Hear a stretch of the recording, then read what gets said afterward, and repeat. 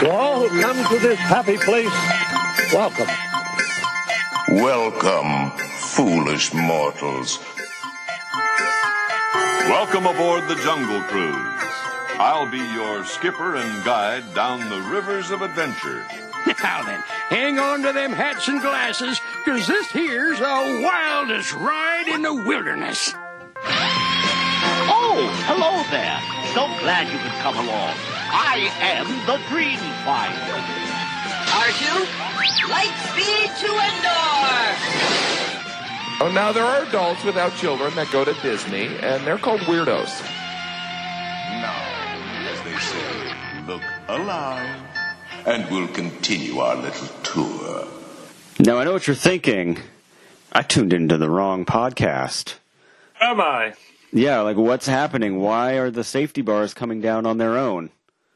And I don't need to pull the safety bar down by myself. But you're not in the wrong place. It's not. You didn't accidentally click on the wrong podcast. This is a special episode of Talk Nerdy to Me. And Special, not very special. It's not. There's a difference. Yeah. Oh, yeah. Very special is. Yeah. Totally different. You can tell that it's still Talk Nerdy to Me though, because there's still. And we've been getting questions about this. To our official email address, iheartstamos@gmail.com, when I do the intro and I say, you can tell by the smell it's an all-new episode of Talk Nerdy to Me. People say, what do you mean by that? Like, what do you guys mean by you can tell by the smell? I can actually we have somebody who will tell you what an all-new episode of Talk Nerdy to Me smells like, and it smells like this. It smells like a bunch of farts got in a fight. That's what it is. It's... all-new episode of Talk Nerdy to Me that smells like a bunch of farts that got in a fight. So if you wonder what the Talk Nerdy to Me worldwide headquarters smells like, it smells like a bunch of farts got in a fight.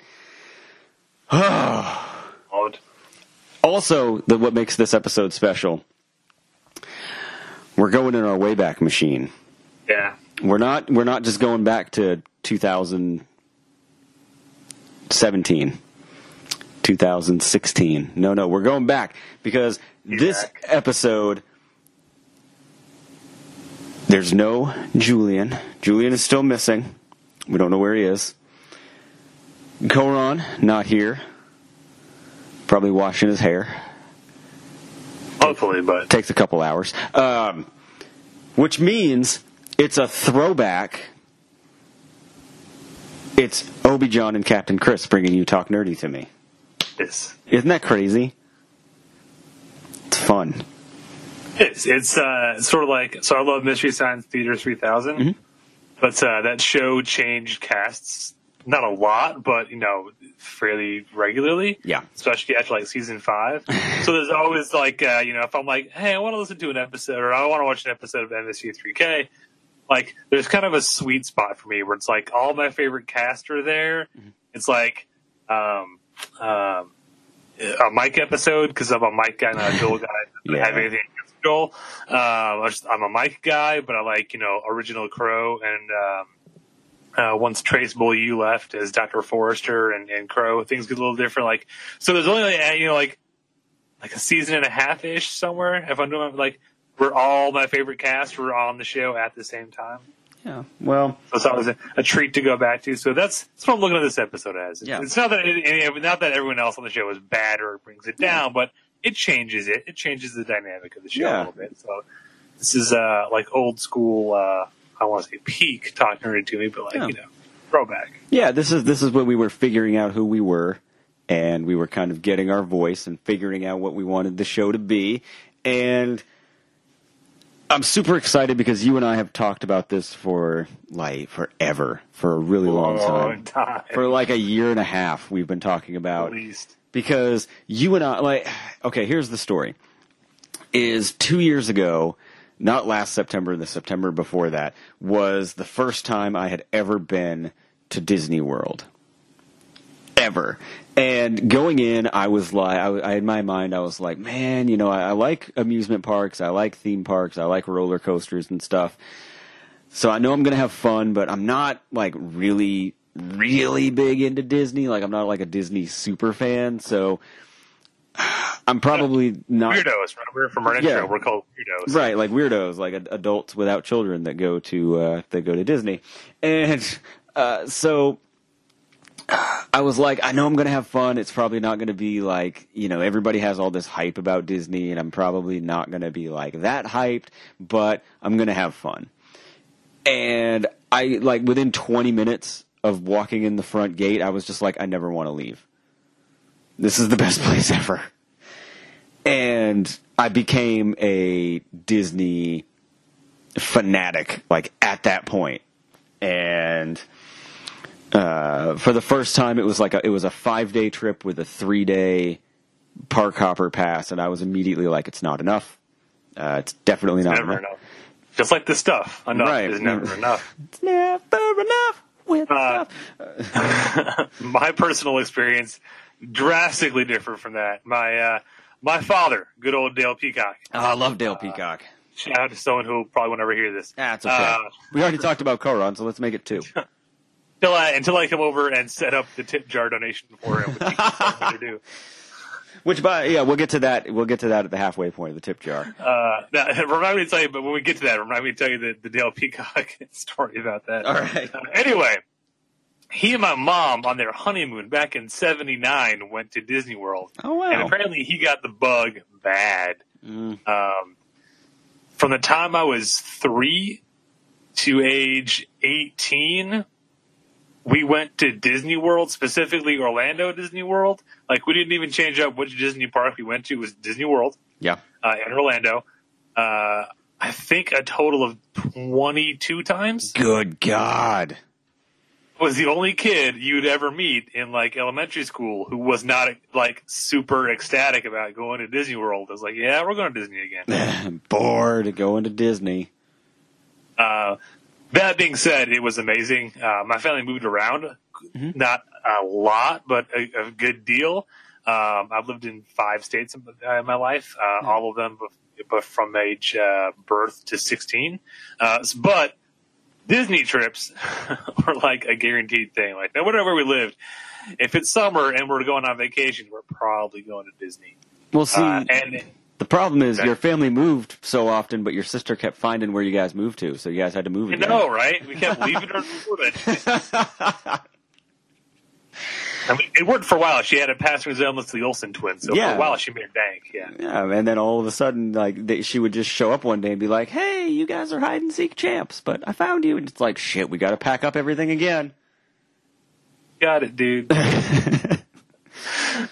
So no, like, I've been a hardcore Disney fanatic for life. I've done the whole, like, stages of Disney fandom of, like, being a kid and it's the magical place on earth, and, like, your teens where it's not as cool to like Disney because it's Disney.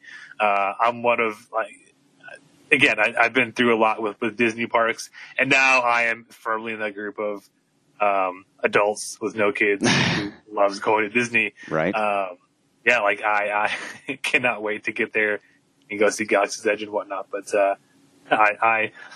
we came at it from 2 different ends of the spectrum, but we both are united in our love for Disney. So we've been talking, like you said, for almost 2 years now. Yeah, it's been a minute. Since that trip about doing, it started as like, let's do a special about Disney, and then it's now turned into what you're hearing now, which is the first episode of our spinoff show. This is officially, I think, we've done a park hopping with Captain Chris and Obi John. Woo! And I appreciate the fact that you came up with the kick-ass name and then gave me top billing. So I appreciate that.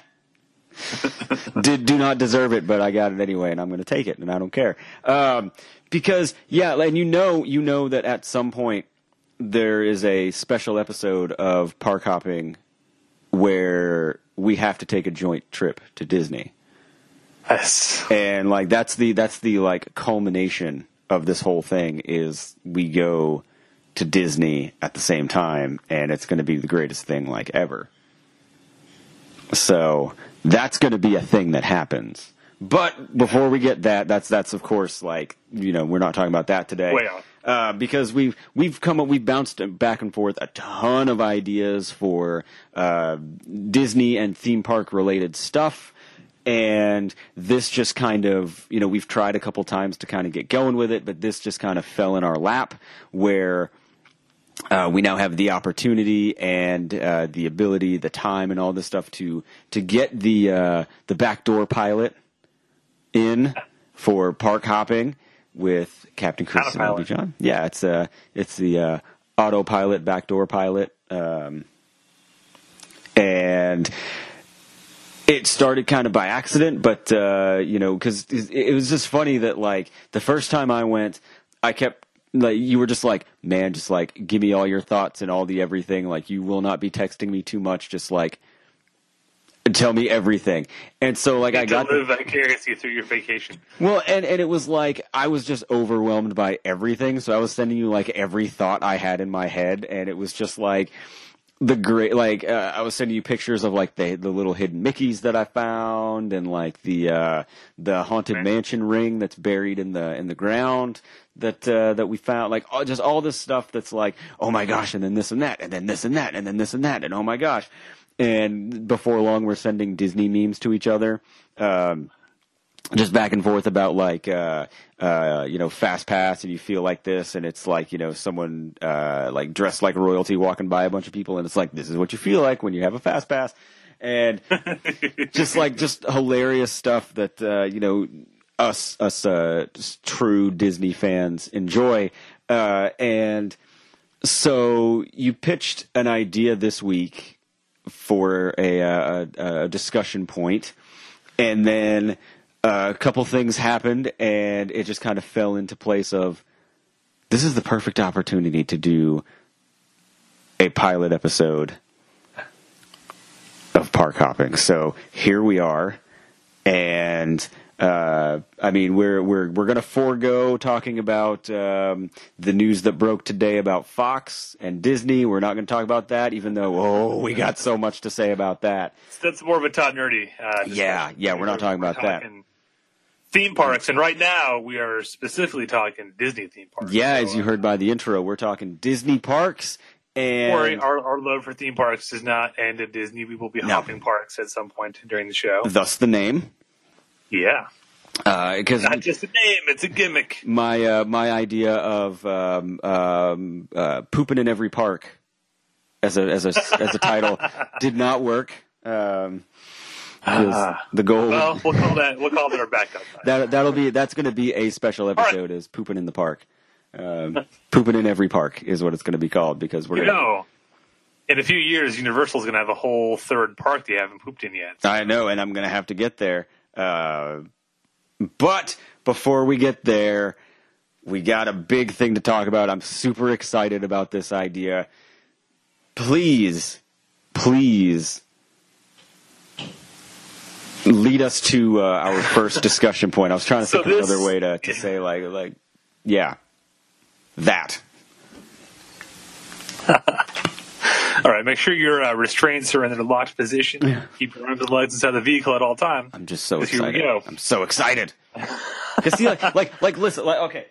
To give you an idea about this, hold on. I'm going to move this microphone a little bit closer because I'm going to do this. If there's feedback, I'm sorry. But you're talking to a guy who I texted you, and I was like, hey man, if you want to do something when we get ready to do this podcast, like I've got I didn't mean to frighten you. I have 6 albums of raw audio for Haunted Mansion stuff. Like the loading music, like all this stuff. And let's all stay together. The ghost, here we go. See, like the organ. See, like. You have no idea how much random Disney park background music and clip that I now have on my computer, probably along with a couple viruses, just to cut that 40-second intro together. Yeah, your computer. Because I wanted one line, but of course you can't just find an audio clip of that. You got to get that thing from Haunted Mansion. I had to download the entire 2 or 3 minute intro scene to Haunted Mansion just to get that soundbite. Yeah, so. See, you should have told me, because I would have sent you. I have it's like a 20-something minute, and it's like the audio of the entire ride, and it's like just the audio file that they pipe through the speakers in the back. So it's like the whole ride, and it's just the greatest thing ever. Your eyes and pretend you're back. And it's like... Right now I'm getting all nostalgic again. So what I'm going to do is I'm going to get a flash drive, like a small flash drive, and I'm just going to put it all on there for you, and I'm just going to bring it to you. And that way you can just close your eyes and just listen to the whole thing, where it goes through like the library and all the ghost writing and all that stuff, and it has like the oh my gosh, all those pops just came out, like those Haunted Mansion pops. They just showed all those. Oh my god! It's a good time to be a Haunted Mansion fan. A bad time to be the wallet of a Haunted Mansion. Yeah, and then they just did a magic band of the wallpaper, but it kind of pisses me off because it's inverted. It's not purple with the black pattern, it's black with a purple pattern, so it's inverted, which I don't like, but I don't love it anyway, whatever. But anyway, go ahead. Sorry, I'm just so excited to get through all this stuff. Okay. So, that segues perfectly, because this was going to be our topic for the show regardless this week, and it just so happened to be kind of Disney oriented. So we're tossing it here, but Hollywood loves a trend. Hollywood loves figuring out what audiences want, and then we do that until it's a dead horse, and then we kick it a few more times, and then we move on. Looking at you, 3D. Not even like that's like I didn't mean like specific like genres or styles of movie. Like Harry Potter, yep, leads you directly to like Chronicles of Narnia and the Maze Runner, to Hunger Games, like that whole young adult novel translated into a movie trend. Like, and we beat that dead and then kicked it a few more times, and then I think we're now finally moving out of that whole like Harry Potter, Twilight, Hunger Games, Percy Jackson thing that was Hollywood for a while. Gosh, yeah. Any novel written for like teenagers that had like angsty teens and superpowers of some sort in it was like, hey, guess what? You're a movie now. Black You're all going to eyeliner. be terrible, but you're a movie now. Yeah. Gosh, yeah, they're bad. They're bad. Most of them are so bad. There is a trend in Hollywood. I hesitate to call it a trend because it's really weird. It started a long time ago, but it's really picked up. Big trend now is quote unquote live action remakes of classic Disney cartoons. But even before then, when Disney did live action movies, they had this weird trend for like a hot minute of putting their theme park attractions into films. And while we got some great things out of it, we got Pirates of the Caribbean, Curse of the Black Pearl. Yep. We also got an overwhelmingly amount of shit, being every other Pirates movie. Yeah. And the Country Bear movie, I will not forget it. It's I wasted bad. money on that in theaters. That's what Rick Moranis did a voice for that after not doing like anything for a really long time. Yeah, and he went back to being quote-unquote retired again. Yeah. And don't forget, because if we do, we might repeat it, never forget the Haunted Mansion film starring Eddie Murphy. Yeah, we covered that in the episode The Life and Times of Eddie Murphy. If you go back and find that episode that's titled The Life and Times, you can find it in our archive. So, again, except for Pirates, which even though they're bad, the first one's great, the rest of them suck, but they still made a crap load of money. This trend never really took off. It could have, but it really didn't. So what we're doing today is we're putting on our what if caps. Mm-hmm. And what if we lived in a world where the trend right now was still adapting theme park attractions into motion pictures? Yes. What theme park attractions, what characters from attractions, what would you adapt? What would the movies be like? That's our first topic today. Yeah, because don't forget, coming up soon, The Rock will be in the Jungle Cruise. Ah, there we go. I knew I was forgetting something. Yeah, he's been posting some pictures of him in his getup. So I think that's done shooting, and I think they're in post with so. it. I'm pretty sure they're in post with it. All I want is The Rock as my skipper. for a ride on the Jungle Cruise. I just want him telling those terrible jokes that I have memorized. That ride is to blame for my dad humor. I'm sorry. Yeah, it's a thing. You could have just stopped with "All I Want Is the Rock," and I would have been like, I agree, 100%. Yeah. No, this is a great topic, and I was really excited to start digging in because there are a lot of pre-existing, there are a lot of rides that are based on films. You have like the Seven Dwarfs Mine Train, the Peter Pan flight. You have a lot of the character stuff that's based on movies. We're not going to talk about Splash Mountain, but there are other things. I won't do it. But there are a bunch that have no connection to films or anything, and this provides a great stretch for creativity. So this is going to be fun. I'm really pumped. Right. Let me start out with what I think is going to be one we're both waiting to see, but I think we're going to have different pitches for. Yes.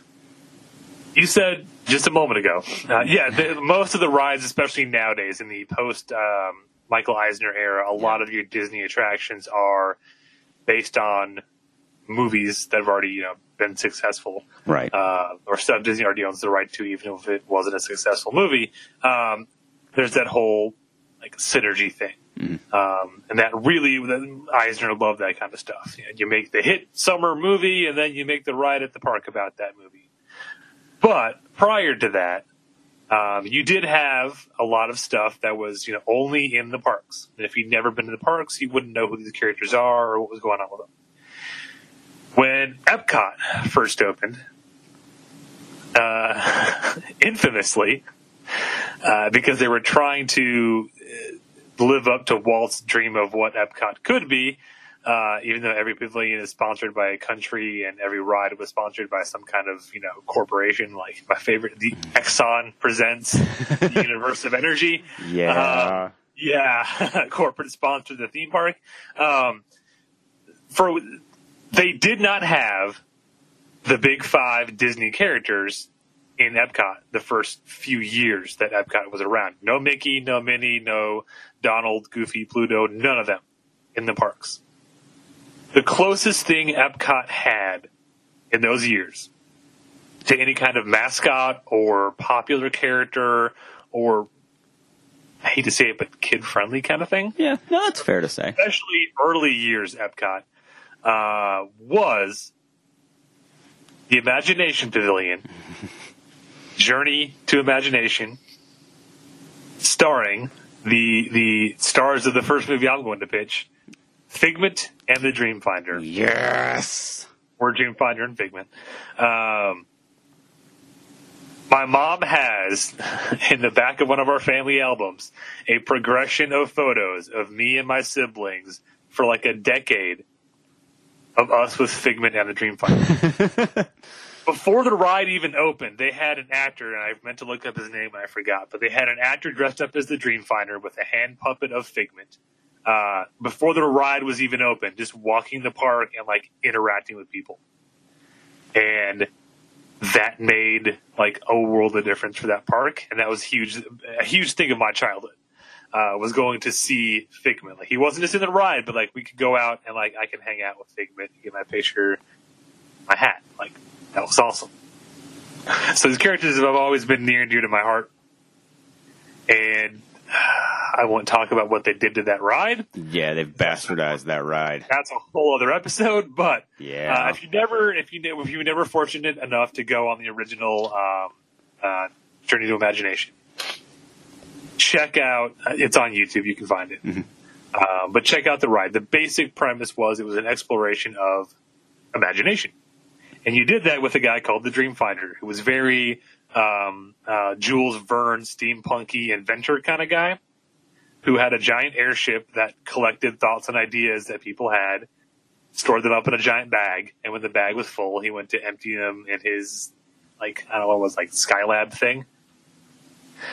One of those, as he's demonstrating to you how imagination can be made real, is, I'm trying to mess this up, a creature with 2 tiny wings, eyes big and yellow, horns of a steer, quite a lovable fellow.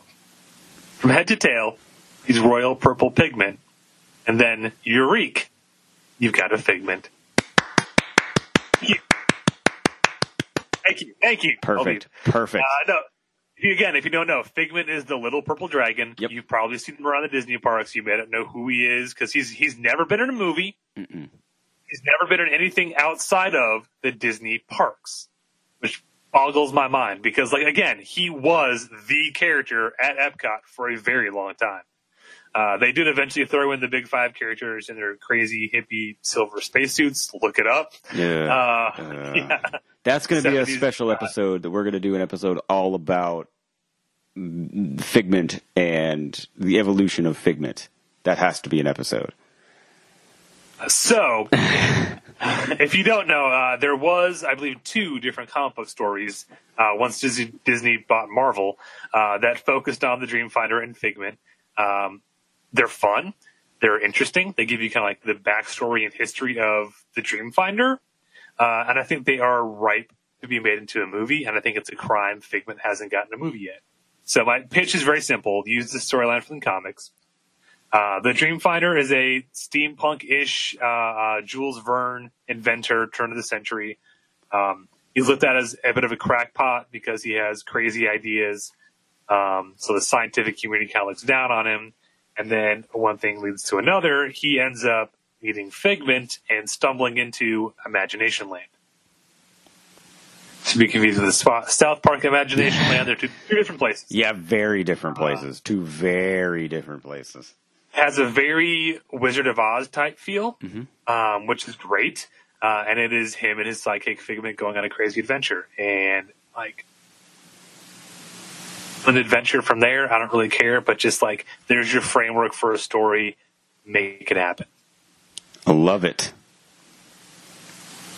I think you have a similar pitch. Yeah, mine is. Mine is because I agree. Like, it is criminal that Figment is not as well known of a Disney character as some of the other All-Stars. I feel like Figment had a tremendous amount of pressure put on just that character to be the Epcot character.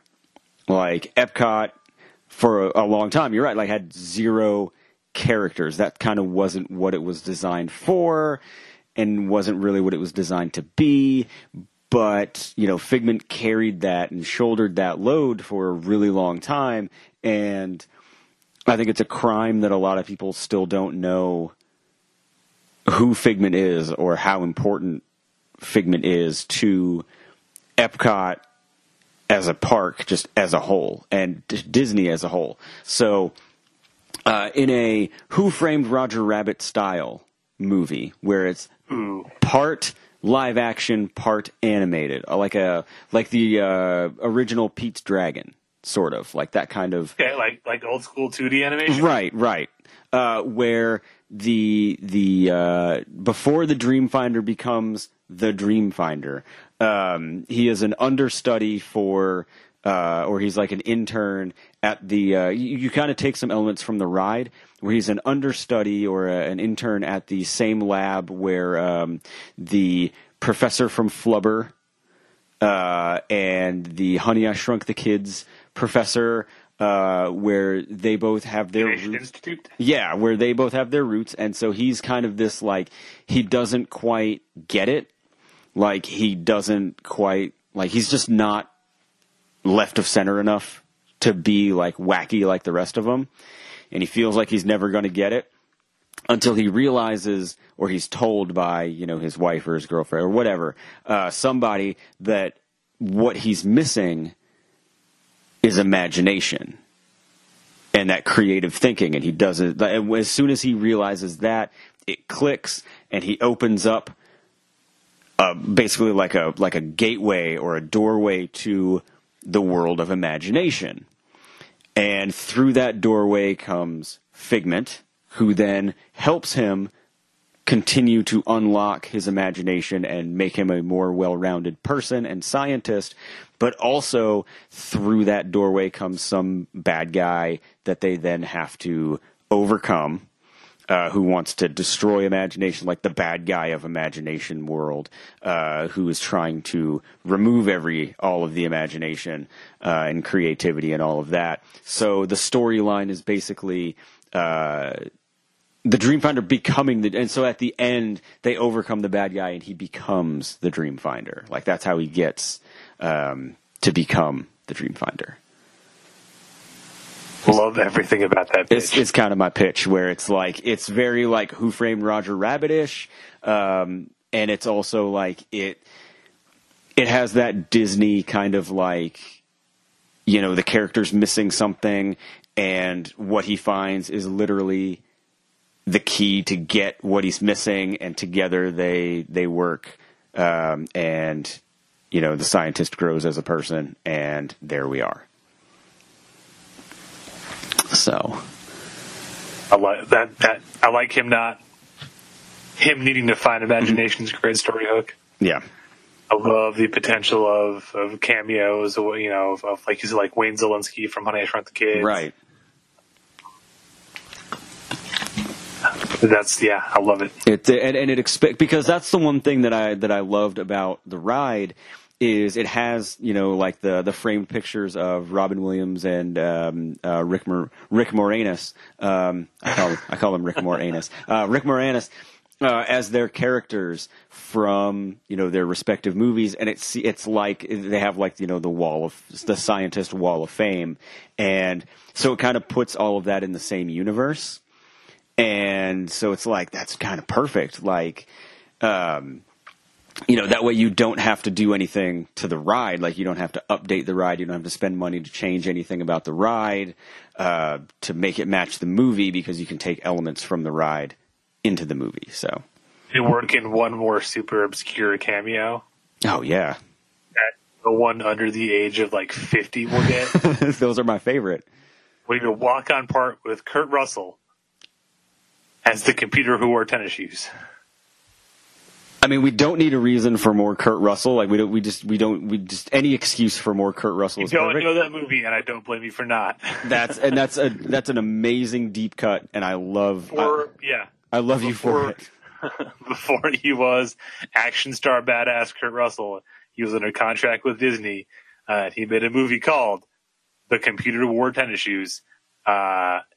It hasn't aged that well, but in a great way, because like whoever wrote it didn't really understand computers. But look it up; it's amazing. So yeah, he needs a walk-on role as the computer who wore tennis shoes. Yeah, even in like just the background, they're like, "Hey, man, like, what can you?" And he's just like, "Never mind." Like he has like a one line. Talking about their famous prior members of the Imagination Institute. And there he is. Yeah. Gosh, yeah, I'd love that. I mean, it's just like, I just feel like that universe, like we haven't visited that universe in a long time, and like I think it's perfect. Like it's a perfect, it's a perfect way to introduce Figment and, you know, bring those characters back, and you know, you can have a sweet, touching, some kind of Robin Williams thing in there, you know, to make sure that he gets his due and his credit for all of that. I mean, it's just like, it lends itself so well to that. Yeah. And you know that we're gonna tweet at Disney, hey, movie, make it happen. Yeah, like the Figment movie, we are available. I know you got your plate kind of full right now, so we will volunteer to take this one. How about instead of every animated turned live action project you're already working on right now, cancel all those. Yep. Take a quarter of the budget of one of those movies. Mm-hmm. Yeah. Yeah, like that's all we need. We don't need a huge budget. We've got your story already done. We just gotta, you know, pound it out into a script, and then we're good. All the purists will love it because it's half animation, like the old school animation. Like, it's perfect, man. It's perfect. Gosh. It's never gonna happen. No, never, because we thought of it, so no. the live-action Oliver's Company before. Oliver and Company. Don't diss Oliver and Company, though, man. I love Oliver and Company. The Rescuers. Ugh. I remember going to see Oliver and Company. That stupid one with Roseanne and the cows. That one. Yeah. Oh, yeah. Gross. Just gross. The live-action Cars 2, where it's just Larry the Cable Guy being confused as a spy. It's the man who knew too little with Larry the Cable Guy. Ugh. Yep. That's going to happen first. Why do you poop on things that I like? Sorry. No, anything that gives more Larry the Cable Guy I hate. He is a poor man's Guy Fieri. Yeah, I said it. Guy Fieri, I don't know if you've seen his Twitter or his Instagram lately, but he is just crushing it. He is like desperate to be a social media superstar, and I love him for it. It's amazing. But, yeah, anyway. Wearing his sunglasses on the back of his head? Yeah, I mean, he literally pitched an entire TV series of Law and Order Flavortown. And it's epic. Hey. Like, it's so epic. Like, it's good. Like, I would watch that show. Like, it's amazing. So, you know, he's embracing, he's turning into the Skid of who he is and what his persona is, and it's amazing. For him. Yeah, I'm proud of him. It's still my next one. Yeah. It's going to get a little meta. Uh-oh. Hang with me on this.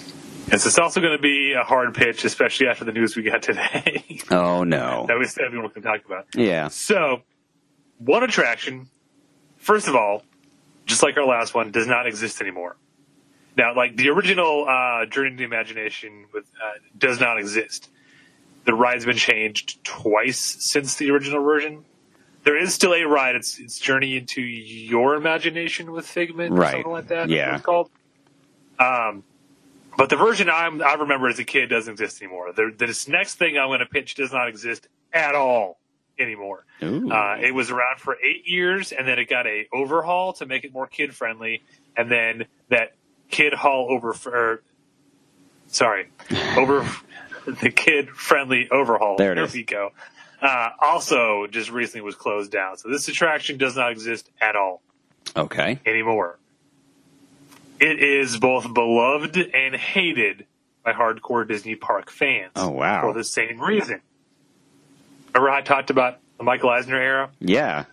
In addition to wanting to tie in theme parks to the successful Disney movies, because he helped spearhead the Disney animation renaissance, he also wanted to make the Disney parks more attractive to teens and older kids. Mm-hmm. I'm with him. When he took over, Disney had a reputation for being just kids only. And he wanted there to be some more thrill rides, scarier stuff teens can get into. Idea led to Alien Encounter, the Extraterrestrial. Ooh, okay. Extraterrestrial. Ooh, I get jokes. What a wordplay. And there's two ways you can do this. One is just straight up take the attraction that was, turn it into a movie. The basic premise is it's in Tomorrowland, or was in Tomorrowland. You're going to see a demonstration of alien technology from a company called XS Tech. Get it? XS? Ah. Okay. Oh, the puns are with this one. They're showing you experimental teleportation technology. And they're going to do so. You go through a pre-show and a bunch of stuff that explains the technology, explains the company. You get into the main showroom. There's a giant tube in the middle of the room where they're going to teleport the head of XS Tech down to meet everyone in the audience. Stuff goes awry. Apparently there's a planet between wherever they're teleporting from and Earth, and he gets sent to the wrong planet. They quickly look for life forms, grab the first life form they see, and send it down to us. Things did not go well. The life form they sent to us, instead of being a friendly green alien, a giant 7-foot-tall winged predator who smashes out of his tube, kills all the power to the plant, and the entire rest of the attraction was you were locked in a room with the killer alien. Jeez. Disney! Yeah, that's a bit much for Disney. Holy cow. Now look, I will say this. This attraction, as a 12-year-old, was fucking amazing. because they did not hold back. Literally, this had what's called binaural sound. Your headrest had your speakers in it, so they made it sound like things were running all around the room, all around you. They shot water at you to simulate blood. At one point, the creature back of your neck, and you felt hot air, and you felt his tongue licking your head. Like, they did not waste anything. Most of the attraction is in pure darkness, and it's all just sound effects and things like that. But they did their job of making you feel like this creature was in this room stalking you at a Disney park attraction. It was amazing. I loved it. It was just dark enough to be, like, edgy, but not so dark that my parents were like, oh, you can't do that. No, we're not doing that. I loved it. I loved every minute of it. And it was, by a certain group of people, very beloved. It was also, as you can imagine, by a certain other group of people, parents, absolutely despised and hated. Moms. I'm going to go ahead and call them out. Not all parents. Well, and not just moms either. Like, internal Disney, there was some internal Disney staff, like some of the older Imagineers, hated this ride, this attraction, from concept to execution. I can see that. I can see why. Yeah, like it being such a tone shift from everything else at the time. Very un-Disney, in the best way possible. And like, they had warnings outside saying this attraction is in pitch black and is intended to be scary. Don't take little kids here. They changed their pre-show to make the pre-show scarier to try to weed out little kids and stuff. But they were constantly bombarded with complaints from parents about it was too scary, it was too dark, it was too whatever. So ultimately it was turned into Stitch's Great Escape, which is the same exact ride, only it's themed to Stitch instead of a giant killer alien. And it's more kid friendly. Lame. I get why they did it. I even enjoyed Stitch's Great Escape. A lot of people hated it. I don't get it. I felt it was a perfect compromise. Oh, we want something in Tomorrowland, and we need a character that's popular who fits that theme. Hey, Stitch, that works. It was a sort of low-cost renovation because, you just changed out a new coat of paint, a new pre-show. You're pretty much there. Yeah. So you take that premise, and part of me even wants to pitch this as like a found footage POV thing. Like, you've been invited. A select handful of people have been invited to come witness this alien technology demonstration. It's a lockdown facility. No one's supposed to have cameras or phones or anything, but our main character smuggles a phone in or a GoPro or something. And we see this technology and we see it all go awry, and the whole rest of the movie is just a, like, not totally in the dark, like maybe like night vision in the dark, like trying to get out of this facility and avoid the alien and like survive, but like horror movie. I love it. We call it extraterrestrial, of course. Oh, of course, yeah. Or alien encounter, it's fine, whatever. Pitch A. That's pitch A. Is just a like found footage POV alien trapped in a room with a giant killer alien movie thing. That'd be cool. I'm in. I'm 100% in. I would say you could lay some more groundwork in the story for the attraction at the park, but it's not there anymore, so whatever. So this is total fan service for the hardcore fans who loved it. That's pitch A. Pitch B requires a little more explanation, and I know I'm getting wordy, I apologize. When this attraction was originally conceived, the term alien encounter was not just a generic stand-in. There was a specific reason it's called Alien Encounter. You can probably guess where I'm going. Uh-oh. Eisner's original idea was to make this an alien attraction. And by that I mean xenomorph, alien. Ooh. Alien, Aliens, Alien 3, which hadn't come out yet. That was the original concept for this. There's a throwback for you. There's a reference. Yeah. And a Del Peacock tie-in.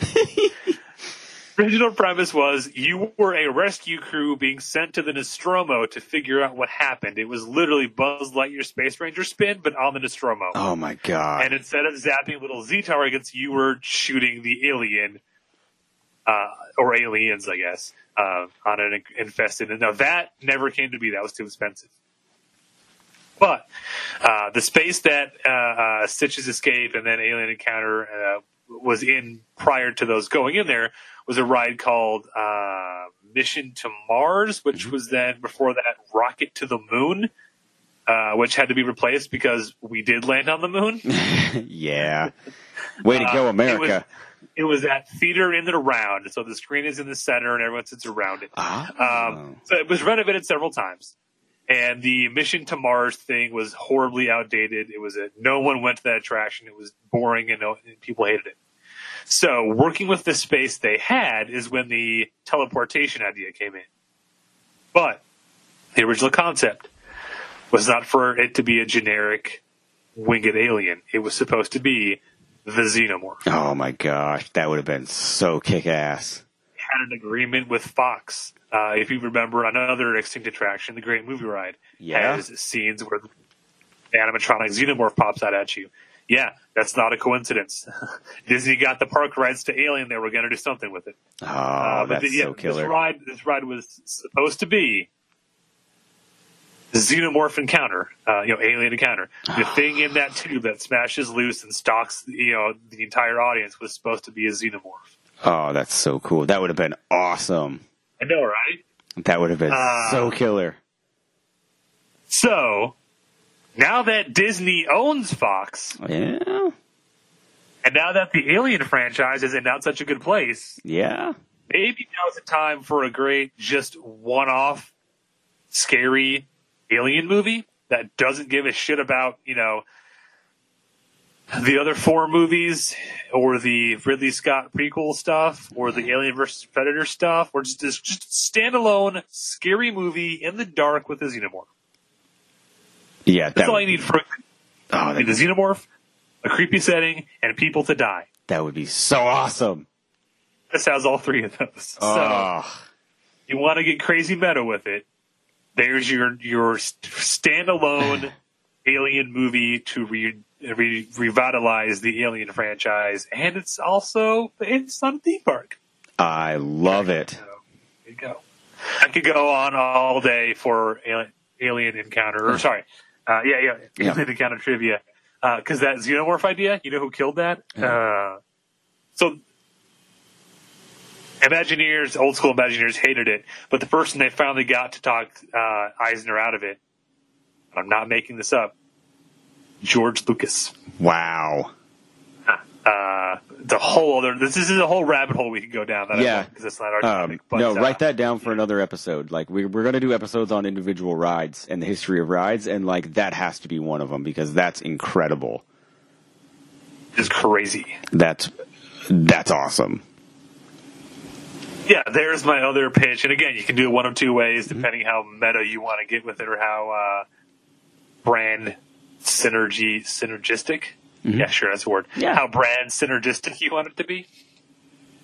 I'm down with that. No, that would be awesome. That would be so cool.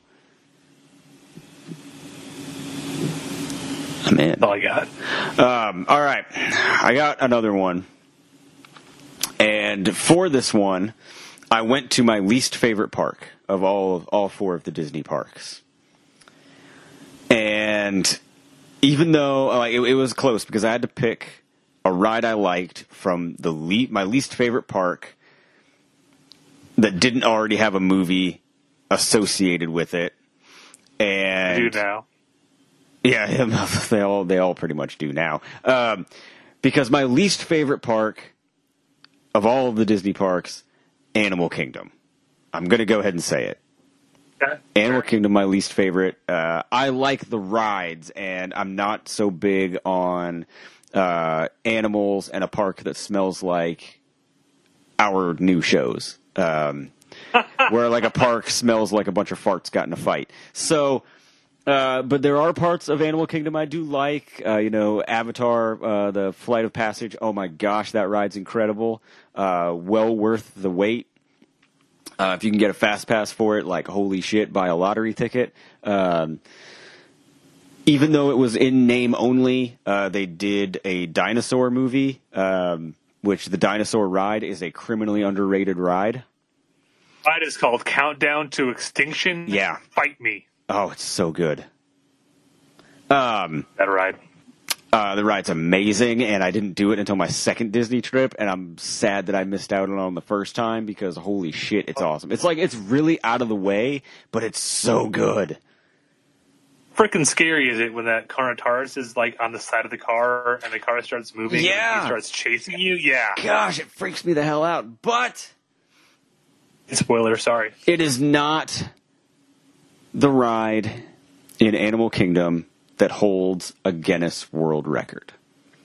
You're trying to turn Tough to Be a Bug into a movie that had bad. Okay. Oh shit. It's not.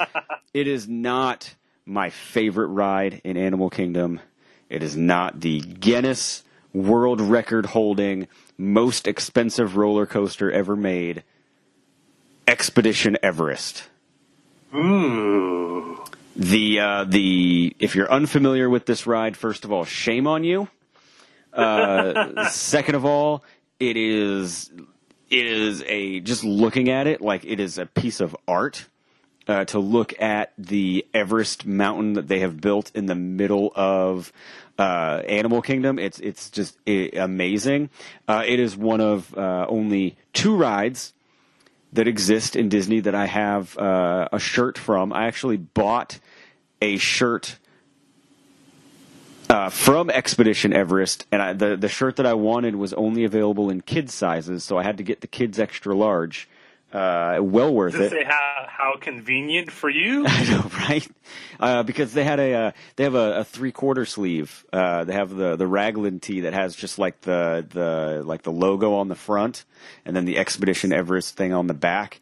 And the first time I went, they had at the time, they've now combined everything into one app, but they had the Shop Disney Parks app, and you could use that where you could put like any piece of merchandise in, and it would show you where in the parks it was available and in stock, and like what sizes they had. Like it was a real-time inventory for park merch, and it was awesome. It was buggy, and it sometimes didn't work, but it was a really great piece of information to have.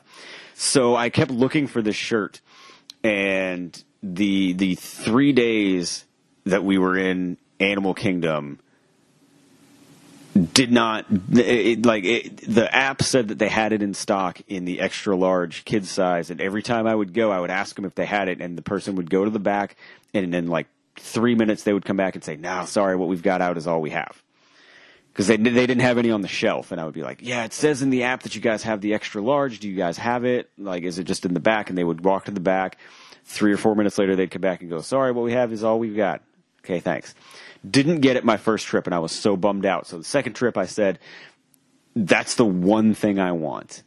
Like, if I can get that shirt, it's the one thing I want. And so day one in Animal Kingdom, went through the ride, came out through the gift shop, and there it was, right there, like hanging on the rack. Bought it, first day, had it done. Like, they sent it to the resort room, done. Like, didn't even have to mess with it. It was like, yeah, it'll be in your room by the time you get back. And I was just like, God bless this place.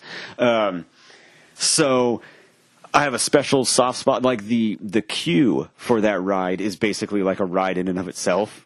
And it tells the story of, like, the history of Sherpas that lead expeditions up Mount Everest, and some of the tools that they use and the things that they've found, and like photographs of different animals and all that stuff.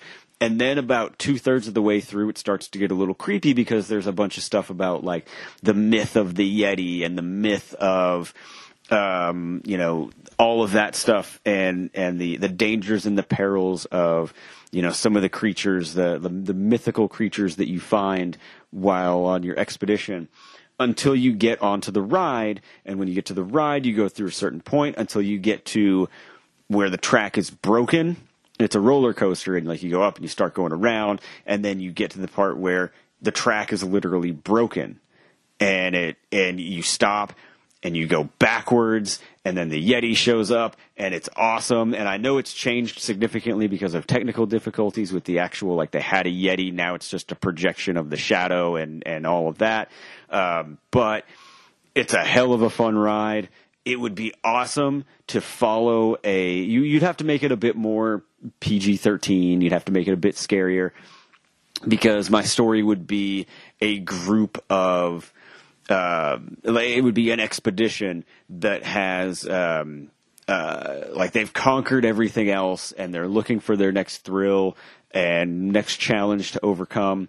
And there's, like something happens on Everest and, an expedition goes up and the entire expedition except for one guy gets wiped out. And he says that it was the Yeti, and so he's offering a big reward for anybody that can get the Yeti that killed his friends. This group is like, here's our next challenge, and this is their adventure going up Everest. Not only the challenges of just climbing Mount Everest to begin with, but trying to track down this Yeti and the challenges and perils that come with that.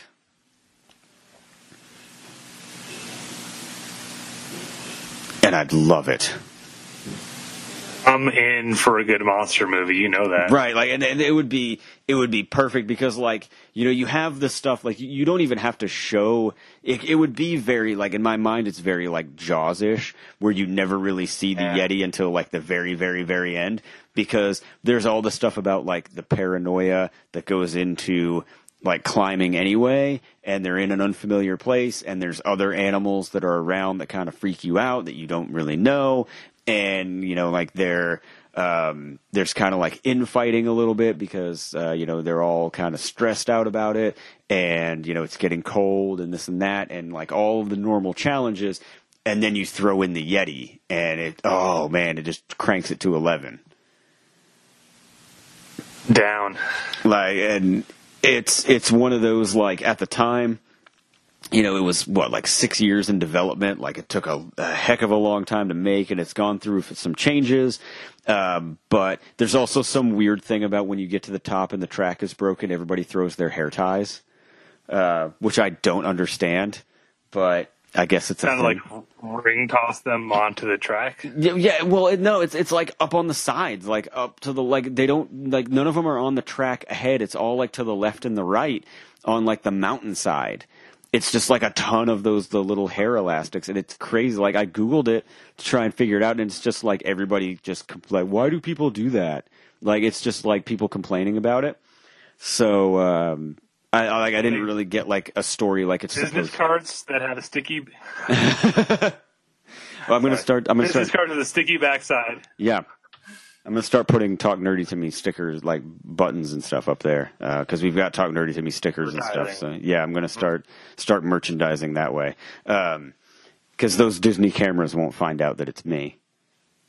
Because they have, they have cameras everywhere. But that's the like. So I never really figured out, like, hey, it's supposed to be good luck, like whatever it's supposed to be. I think it's just people when they get to the top, and because you stop for a second and then you start going backwards. So I think it's just people are kind of bored while it stops, so they just they throw their hair ties or whatever. And like one person did it, so then everybody thinks that that's what you're supposed to do. So I guess whatever.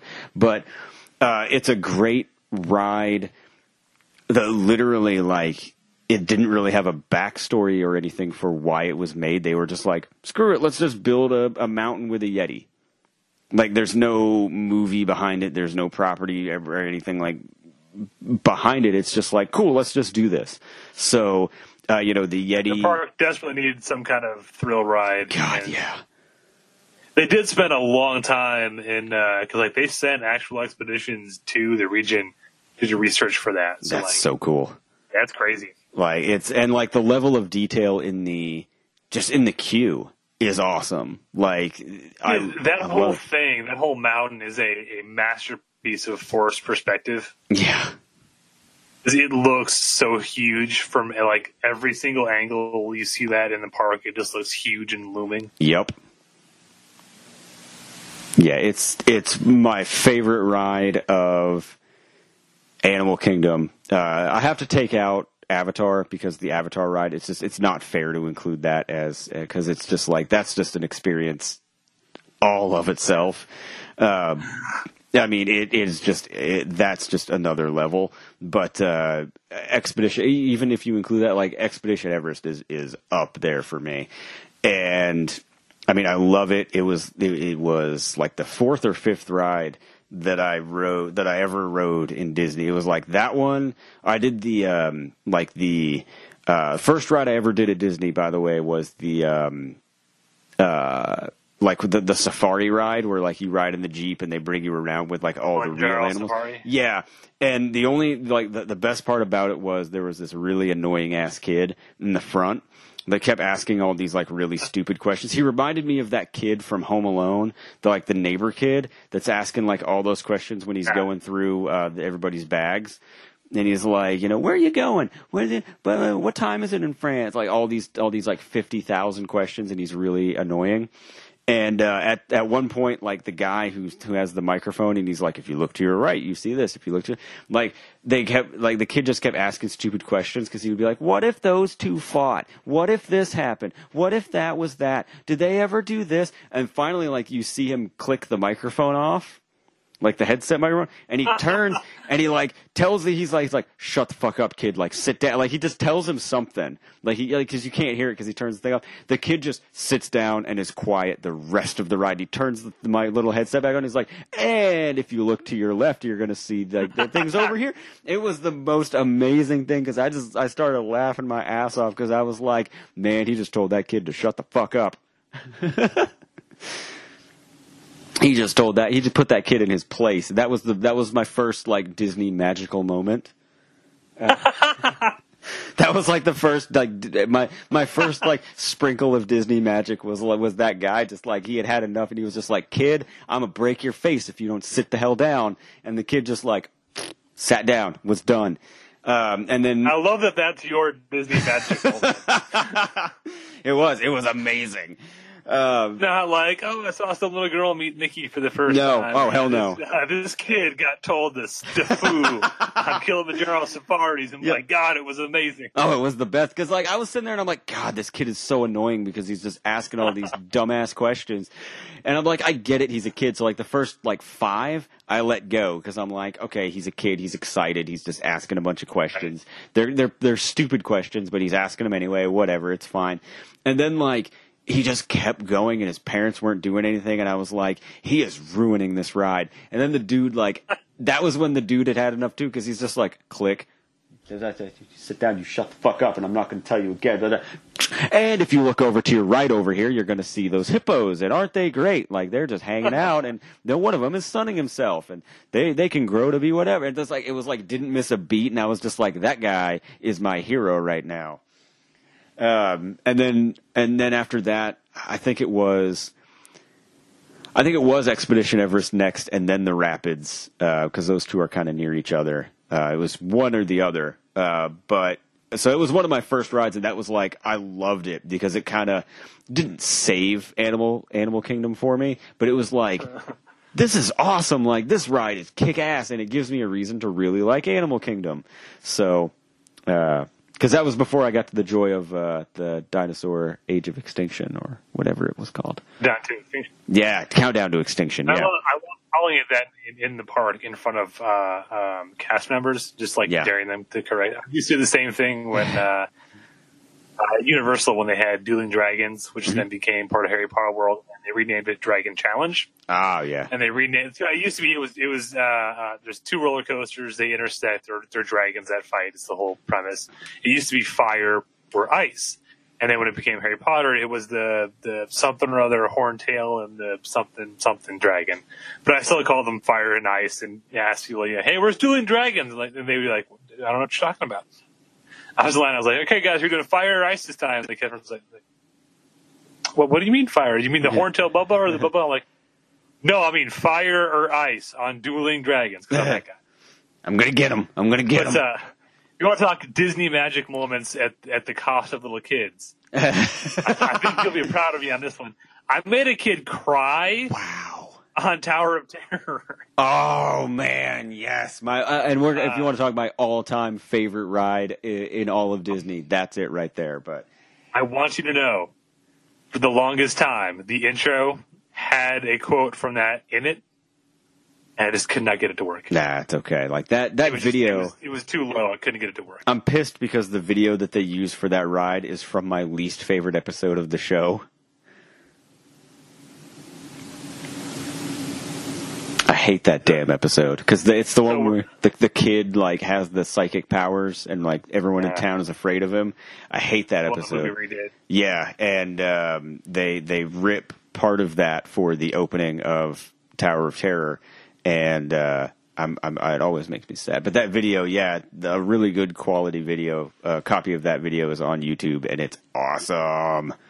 I downloaded it so I could have it all the time. But anyway, go ahead. We're on the ride, and so they do the thing now where they randomize how many drops you get. Mm-hmm.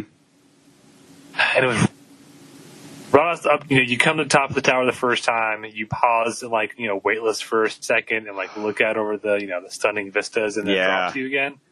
Oh, I love it. We were around about that part, and I started doing a maniacal laugh. Just full on mad scientist, and Whitney just starts elbowing me, and I'm like, what? And she's like, stop it! Which is right when the camera took our picture. It's one of my favorite. I'm laughing maniacally. Whitney's looking at me, giving the death stare, and this kid, the row in front of me, is hiding inside his mom. I'm like, oh, my bad, sorry. Please, if you have a digital copy of that picture, please send it to me. It was somewhere. I gotta remember which trip it was on. Please send that to me because I would love that more than anything. I love it. Yeah, no, I love when I'm on that ride and people are scared, and I love being I love overplaying it, being like, oh, this is gonna be so scary. They're gonna drop us, and we may die this time. I don't know. It's gonna be bad. Wait till we eventually get to talking about the Jaws ride. Oh, that one's such a sore spot for me. Traumatized my sister for life on that ride. That's awesome. Well, you know what? That'll teach her for continuing to show back up after you guys moved. That's what she gets. Oh man. What other theme park rides? What other rides do you have that should be movies? So I had one as kind of a backup. I didn't really develop it much. Not that I developed these other two a whole lot, but and I pitched this for a while. But there's one character. He's got an attraction at I think every Disney park, but it is a weird amalgam because this is a character who kind of has a movie within a movie, and a character within a character. Buzz Lightyear. Hey, we know him as yes, we know him as the toy come to life who hangs out with Woody and the kids in what's her name? Not Andy's bedroom. Oh Bonnie. Yeah, there you go. Yeah, Bonnie. I was going to say Libby, but I know it wasn't right. I'm just going to say that I finally saw Toy Story 4 and I liked Toy Story 3 a whole lot better. But anyway. Skip Toy Story 4. It's just depressing. Yeah, it's just it does not need to exist. But anyway, we're not a review site, whatever. Yeah. That's coming. So we know that Buzz, but within that universe, Buzz is a character from a cartoon show. They did make Buzz Lightyear of Star Command as a cartoon show. Yeah, where it's the actual Buzz Lightyear. He's a real guy in a souped up spacesuit who goes around and fights aliens and is a space cop basically. I love that cartoon show. I love Buzz Lightyear Space Ranger Spin or Star Command. The ride has 3 different names in 3 different countries. Yeah, it's got a lot. Not quite sure why, but I love that ride.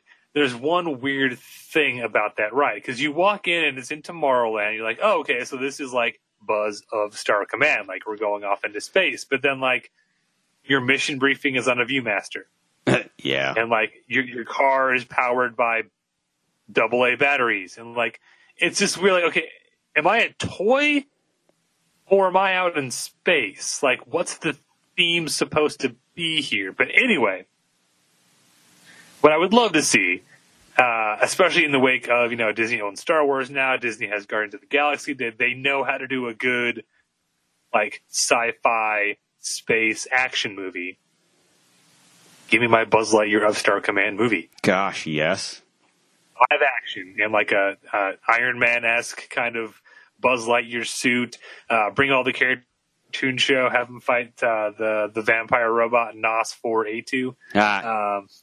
whatever you want to do. Just give me that version of Buzz Lightyear. I would love it. Oh, I would be in. You know how much I love Buzz Lightyear. Like, you and I have complained forever how there isn't just a really simple Star Command T-shirt. Like the Star Command, just like give me the basic just logo T-shirt. Can't find that unless you go to Etsy. Unless you go to Etsy. If you go to Etsy, you can find anything you want. But yeah, like Buzz Lightyear, and Buzz Lightyear is one of those that, like, that the character has such a rich universe to play in. And it's funny because, like, that character has a bigger universe and a better fleshed out story than, a lot of main characters in movies. And it's like an afterthought in another universe. Yep. And that's wild to me. Like, it's crazy. I agree. It's kind of the same thing with Woody and Woody's Roundup and all of that stuff. Like, they have fleshed out, like, these crazy, intricate, and, like, ever-expanding universes for these characters. And, like, they are, like, it's like a backdrop. Like, they're not even, like, they don't even expand much on them just because they don't need to. But they could. Like, that would be a great, like a Disney Plus feature. Yeah, Disney Plus show. Yeah, like, here's what you do. Here's what you do. End of your last episode or end of the movie or whatever. You've beaten the bad guy. You saved the universe. Great job, Buzz. Hey, we've got another case for you, Buzz. Yep. The Galactic, whatever they're called, had a prisoner escape. This one's dangerous. We need our best man on the job. Buzz Lightyear, well, of course. What am I after? And he just, like, they hand him the mission briefing file at the top. It just says Experiment 626. Oh, the oh shit commandos. That's yeah, that. Forgot about it. Right, remember the oh shit commandos? But you set up your Buzz Lightyear versus Stitch movie. Isn't that what it's all about? I'm not going to let that die. That's what we're all coming for. That's what we're all here for. It's never since the Power Ranger that was a space cop, like the Doggy Kruger, versus the Space Pirates, has there been a more natural fit of characters in the same universe that are on opposite ends and should be in a versus movie. There you go. Gosh, Disney, we can't keep doing all the work for you. We're doing all the heavy lifting. Work cheap, guys. We do. Our hosting. We work for our hosting fees, which are not that much. So, but most of the rest of my list was just stuff that Disney had done, but done poorly, and I want to see them do it right.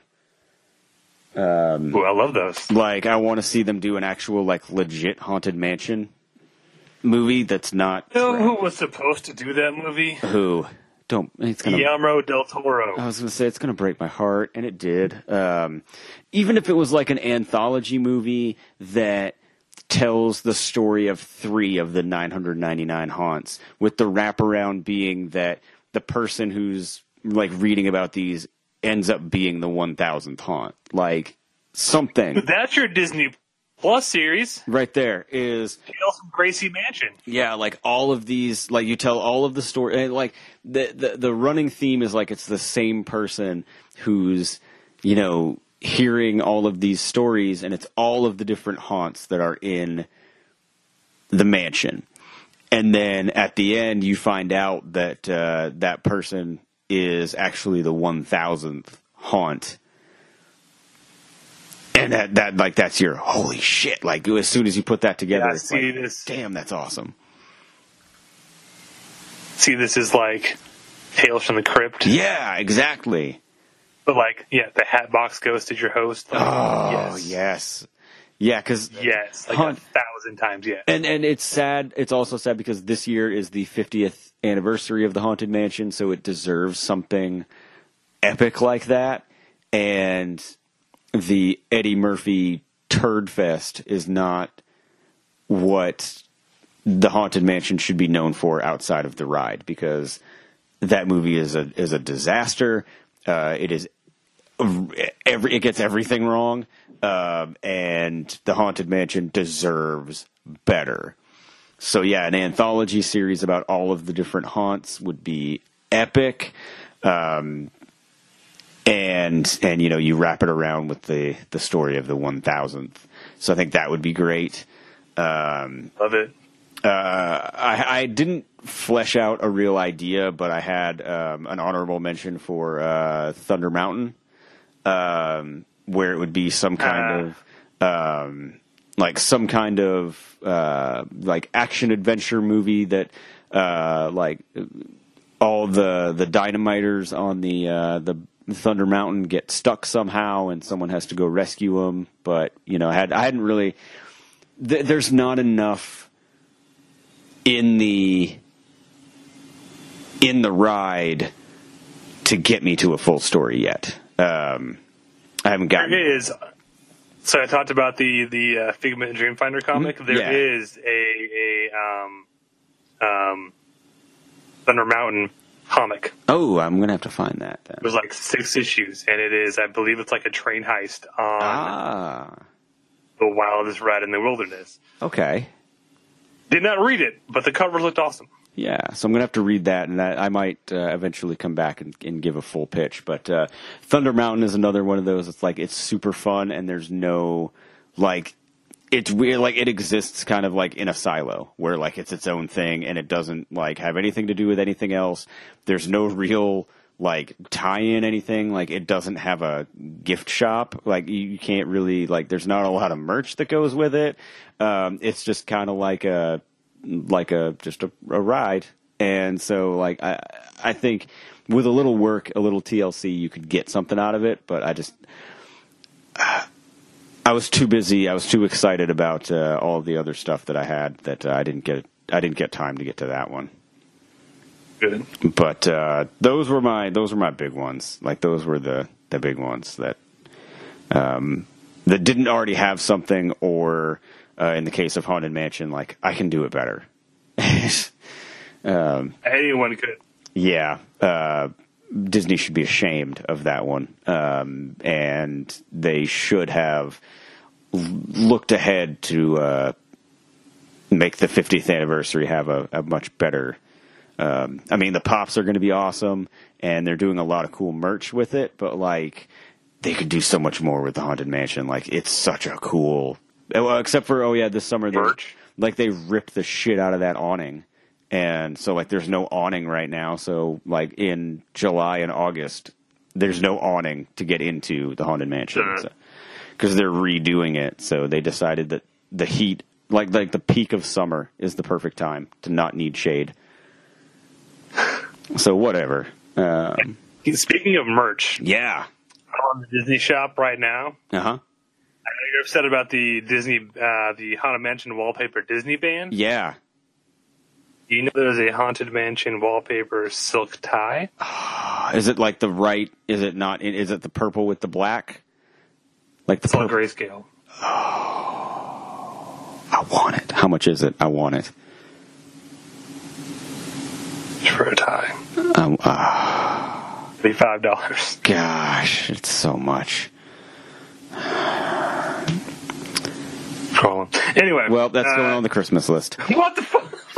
A Blu-ray of the Haunted Mansion movie starring Eddie Murphy is only $12.95, though. Gosh, that's $12.94 too much. Key is $35. Sorry, now I'm just scrolling through the store. You can get, you know what? You could buy a pack of 4 coasters for less than $12.99, not just one. You don't need to spend $12.95 on one coaster.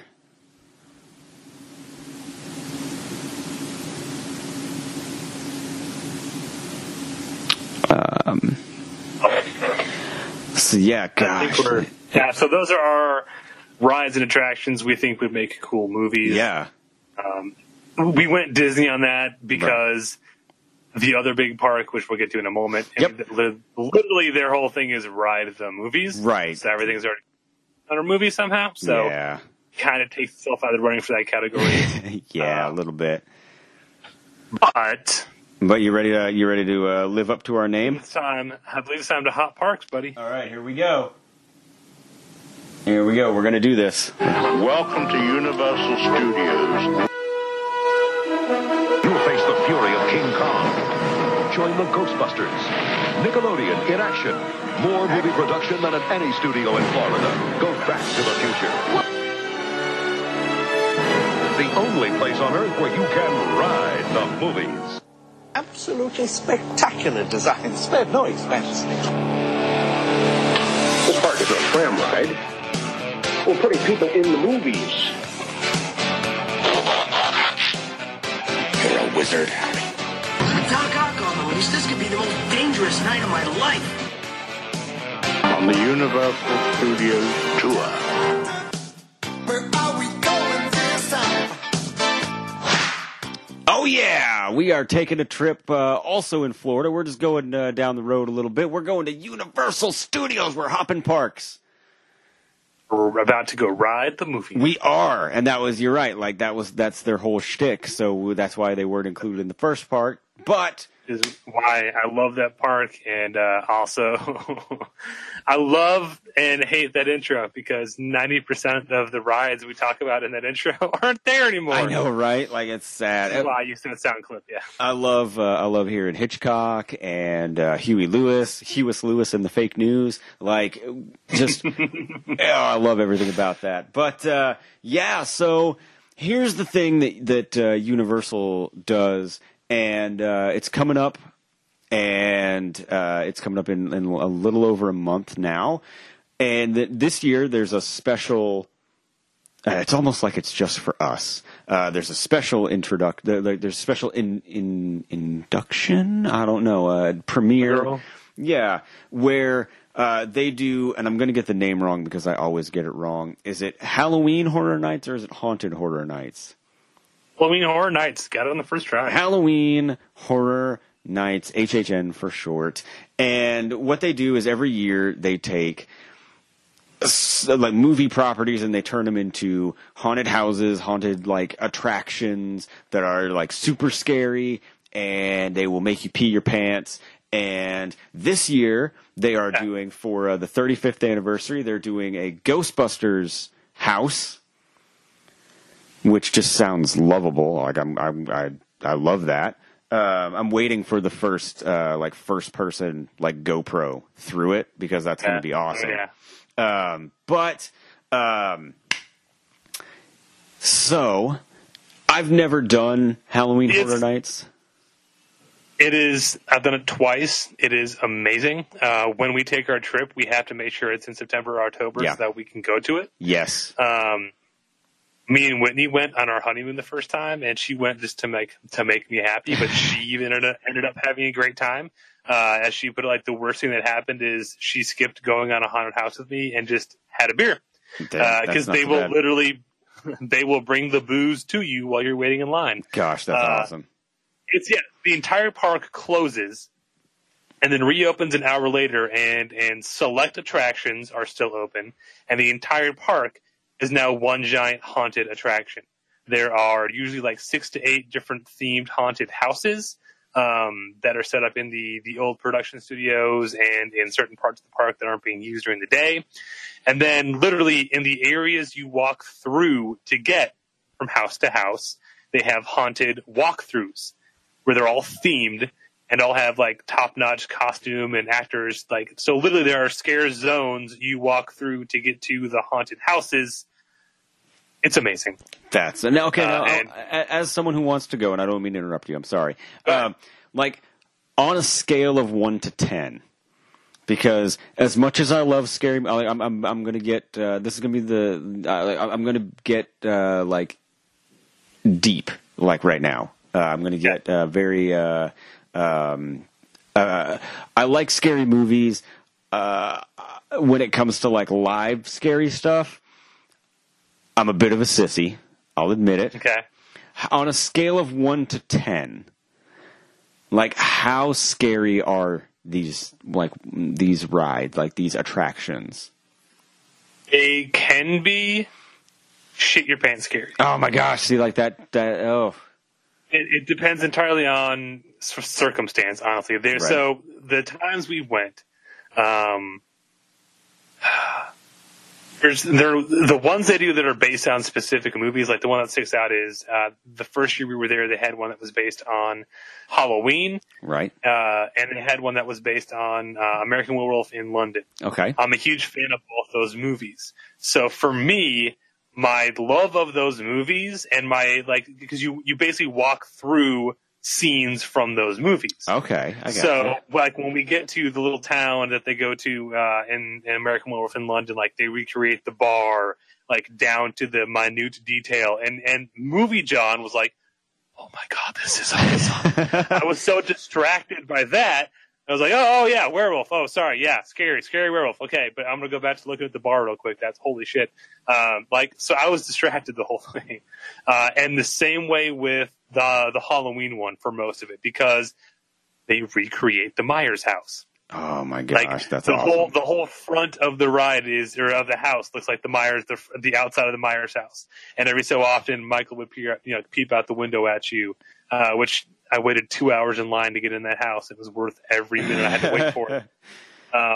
But so the scenes where they were recreating stuff from the movies, like the top of the stairwell, there's the boyfriend impaled to the wall. You walk into the bedroom and there's the Judith Myers headstone on the bed. Yeah. Like all that stuff, like Movie John was like, oh my God, that's awesome. And then there's some stuff towards the end that are just like, it's just there to scare you. Right. Like you walk through a room that is just filled with statues of Michael Myers, and some of them are real people. Okay. So, all right. That got me. Yeah. I was like, oh, okay, Yeah. someone's going to be real in here. That scene scared me. The biggest shit my pants moment was in the Alien versus Predator house. Oh, wow. Again, I was very much in Movie John. Oh, look at all the toys and the props and like I wanted to take pictures of everything. And then we come around this corner and we're in a long hallway with like a red light being beamed at us and like a fan blade. So it's like swirly red light, lots of smoke. And Whitney's, she didn't have her glasses on because she didn't want to lose them. So she's seeing everything kind of blurry. So nothing's really scaring her. She's like, I just don't want to run into stuff. So I'm kind of leading her along. We're walking down this hallway, and all of a sudden, at the end of this hallway, a 7-foot-tall, fully decked-out predator just steps into the end of the hallway. Oh, shit. And I'm talking like movie quality, like not some crappy person who bought a mask off the internet and thinks they're a predator at a convention. Like right. Full-on, legit predator. No, they spent Universal money on it. Yeah. Like, that's a legit thing. I'm a little ashamed to admit, my first reaction was to put Whitney in front of me. Because I was scared shitless. That's awesome. Like, I know it's a guy in a suit. I know that. Right. But no, at the time, with the atmosphere, like, it changes. Like, I'm not seeing a dude, at a convention center dressed up like the Predator. No. I'm in a sci-fi research lab where I just ran from a xenomorph, and there's a predator at the end of the hall now. Like, my mind is already in that space. Yeah. But yeah, like, depending on your experience. Then we did a Walking Dead house, and I was like 2 seasons behind on Walking Dead, so I didn't get anything I was supposed to be looking at. That's okay. And they were trying to cut down on lines, so it was literally just they were shoving people through as fast as they could. So there were probably a lot of scares I missed because we were just like pushed through that thing. Well, it's sucked. The Walking Dead, whatever. Yeah. I'll get some hate mail about that one. Yeah, they're going to really love that permanent Walking Dead thing they put into California now. That's going to bring them in. That's true. You know what? They should have rethought that after season 2 because season 2 sucked. So they knew a long time ago before they put that in there that yeah, it sucks. Yeah, they can be legit scary. There was one where was an Alice in Wonderland thing, but the theme was Alice is a patient in an insane asylum, and all the characters are like only in her head. So it's like a twisted Wonderland kind of thing. And when you're going through, that neon day glow paint that you hit with like UV light and it like glows in the dark. Oh yeah, yeah. It's that. The whole thing is done in those colors, but those glasses, the Starlight Tingle glasses, where you put them on and like every light source has like a starlight glow around it, kind of thing. They called it Allison 4D or something like that. But literally, you can't tell with that paint and that filter with the glasses. You can't tell what's physically there and what's just lines on a wall. So you're walking through the whole thing that way. Like, you literally do not know what is real, like what is physically right there in front of me, or what if is that just like a line on the wall 6 feet from me. Like, I can't tell. There's a scene where you're walking up a ramp, and it's just like a 6-foot ramp at a slight incline. That's all there is. But you put that paint, and at the end of it, there's a rotating light that has all that paint on it. So with the glasses on, literally, we're like on our knees, grabbing the guardrail, like stumbling up this ramp, like, oh my god, I'm going to fall off. You take your glasses off, and you're like, oh, well, we look like assholes right now. Whoops. But it was amazing. Not necessarily scary, but like, I'd never been on acid before, but I imagine that's what it's like. Wink, wink, nudge, nudge. No, I'm just kidding. That's creepy. Like, that's like super creative. Like, that's awesome. That's what I love about it, and that's why I pitch. If you're going, you have to go, because whether you love or hate haunted houses, if you're ever going to go to one that's put on by Universal Studios. Like, they do theme park attractions for a living. They're putting on a haunted house. Like, the production value, you will not beat anywhere else. I'm sad. Like, I'm going through, and I went through like the previous years to see the attractions stuff. I'm sad that I missed out on the Friday the 13th one, because, and especially now that it's wrapped up in a legal battle, like, I'm sad that I'll never see a Friday the 13th like special thing. That falls under the theme park rights, so that might not be up for that. I mean, that may not necessarily be as tied up as we think it is. But yeah, like this year alone, they're doing Ghostbusters, Stranger Things, and classic Universal Monsters. And I am not going, and it's kind of freaking me out. I was gonna say that's like the Obi-Wan lineup right there. It's the Obi-Wan Holy Trinity right there. Yeah. But that's the other cool thing is, if you love it and you go every year, there's new houses and new walkthrough areas every year. It also sucks if you don't get to go every year, because every year there's something new and different, and that doesn't necessarily mean it's going to come back. Yeah, I mean, like, and you left out, and I don't know if you've seen, because I didn't realize they were doing this year either, Killer Clowns from Outer Space also. In the past, but I think it's not the exact same. But yeah, still, I would love to. I didn't get to go on that the first time I had it. So. That's super cool. They did one that was The Thing. Yeah. I would have killed to do that. So anyway, if you can't tell, our second topic, because I don't know if we actually announced it, these are properties we want to see at Halloween Horror Nights. Yeah, because there are, we're big on scary stuff, horror movies. We've gotten Obi-Wan into it more and more into horror. Hardcore converted. I have a Shudder subscription. I love that. I love that so much. And just because of Joe Bob anymore. I've got a few. I've got one that's kind of a joke, but then the more I started to think about it, like, that's how a lot of my stuff starts. Is like, I'm like, oh, that would be really funny, just to pitch as kind of a joke, and then I start to flesh it out, and I'm like, shit, no, that would be really cool. Like, that would actually be really fun. But yeah, we're coming up with properties that we think would be great Halloween Horror Night properties to use to make the houses on.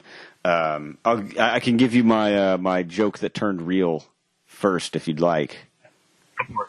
All right, so imagine, if you will, that you go from your scare zone, you go from your in-between place, and your safe haven is a fence, a nice white picket fence that has a sign.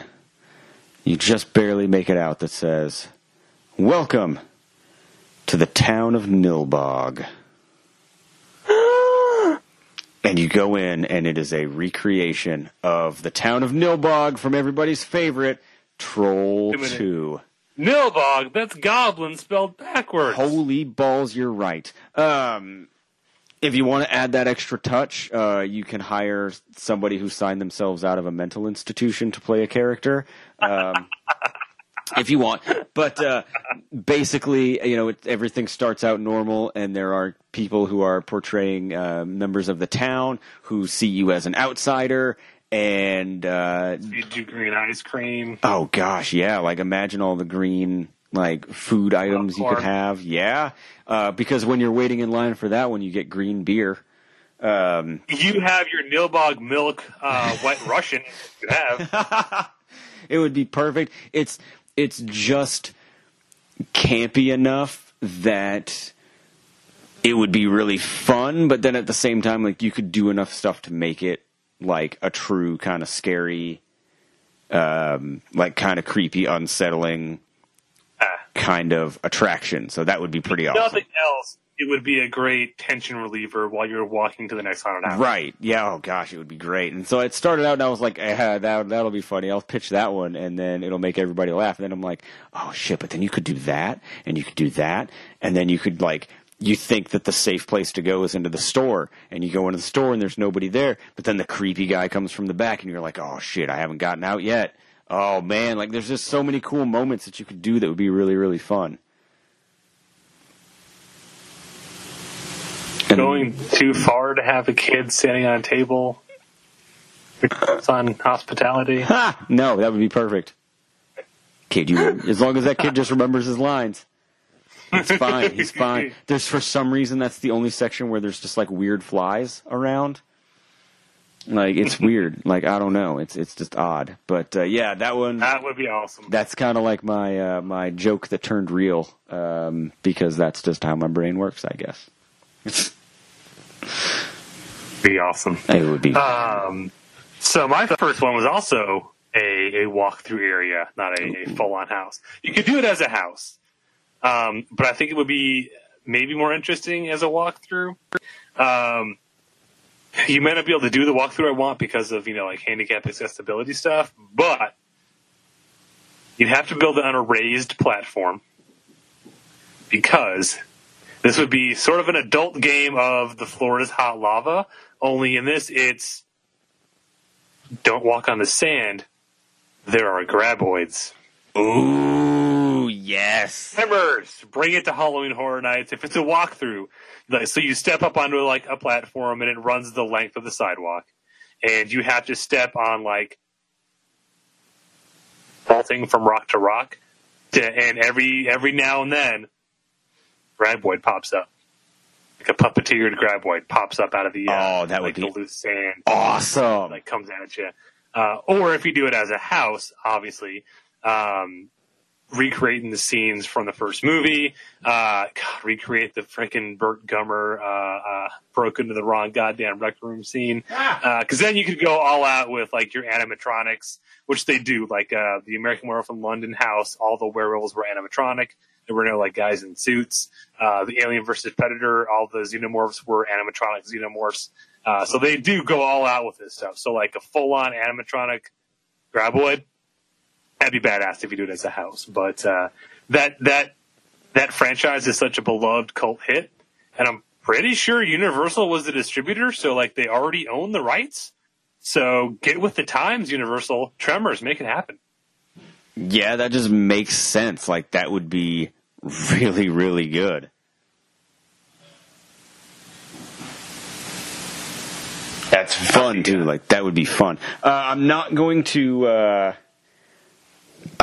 pick the low-hanging fruit and say it because I know that's really hot right now, and that's fully coming at some point. Yeah, I know that one's coming.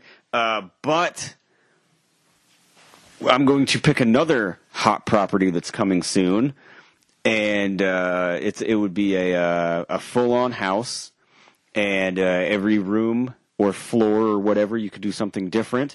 because what better time to strike with scary stories to tell in the dark?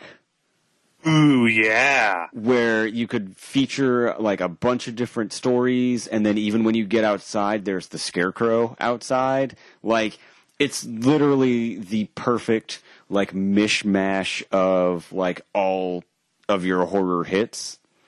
I mean, you've got stories for everything, really, and you could make totally different themes for everything, and it would be awesome. You could take like the highlights of the books, all 3 books, and basically turn them into rooms or floors or whatever, however you wanted to divide it up. Even so much as going, outside when you think you're done and you're outside and you're like, oh, thank goodness that's over, and then you realize you're in a cornfield. Or you're in like the wheat field or whatever, and then there's like just like you just look over and you see the Harold the Scarecrow just like hanging out, and you're just like, well, shit, we're not done yet. Shit, pickle, we're not done. That'd be awesome. So yeah, Scary Stories Tell Dark. It's hot because the movie's hopefully not going to bomb, and it would be perfect. So. That'd be awesome. I love that idea. And then I've got one more, and it's a turd, but it's not really a turd, but it's like it's going to be underwhelming, but that's okay. So I've got 2. All right. The problem with this one would be the practicality of it. To do like a premium charge for it, and there would be super limited capacity because of time constraints and whatnot. But came out recently. Still haven't seen it yet. It's on my list, but I heard good things about it. Escape Room. Oh, yeah. Of Horror Nights started doing it again. There'd be a premium charge, like upcharge to do it, and you'd have limited capacity because, if it takes an hour or whatever, there's only so many people per hour you can do them. Right. Whatever. What if Halloween Horror Nights started doing escape rooms based on the movie Escape Room? Ooh, that'd be or good. Just escape rooms in general. Yeah. I feel like that would be awesome because those are super fun. You could make them horror themed, and like everyone walks away with a cool experience at the end. So, but again, practicality, I'm not entirely sure how you do that. But just the production value of a Universal Studios attraction going into an escape room would be awesome. Yeah, that would be well. Yeah, because that they would put the money and the time to make it like really, really kick ass. Oh, that'd be great. Last one I'll get out of the way because it is super low hanging fruit, and if you know me, you know this is coming. So they are doing a classic Universal Monsters house this year. I don't know what all the creatures or monsters it features. I'm just going to go on a limb and guess my boy, the creature, probably not going to get a whole lot of screen time there. The Black Lagoon. Yeah. Do it. You could incorporate water into it however you wanted to, which, when it's a hot, steamy night in Florida, can be fun. Just fun with some Gilman, Yeah. Movies, or you're just walking through a creepy Amazon jungle and being stalked by the monster, however you want to, do that. Just do it. Well, how cool would it be if it was like, you got to go on one of those like a raft, and you go out and you're on an expedition for like they say, oh, we found this claw and we're looking for the thing, and then you see the creature like oh my gosh, like there's so many cool opportunities. Freaking Gilman, hell yeah. Look up Bob Burns' Basement. He's the movie and horror fan out in California whose house is now a museum. But for years, he used to do a little haunted show for like the neighborhood kids, and got to the point where like the neighborhood kids grew up and became movie effects people. But they did a Creature from the Black Lagoon, where they literally turned his backyard into the cave of the lagoon. Oh, that's awesome. And had a guy in a creature suit come up and like scare the kids. Yeah, because see, that would... Oh, go ahead, sorry. So if he can do that in his backyard, zero budget, come on, Universal. I mean, I'm just saying, like, if I get into a ride and it's like, it's a creature ride, and it, like, the halfway point is where your raft comes to a stop and it's right in front of the cave opening, I'm like, I really don't want to go in there, but I do. Like, I want to go in there, but I don't. Because I know what's in there.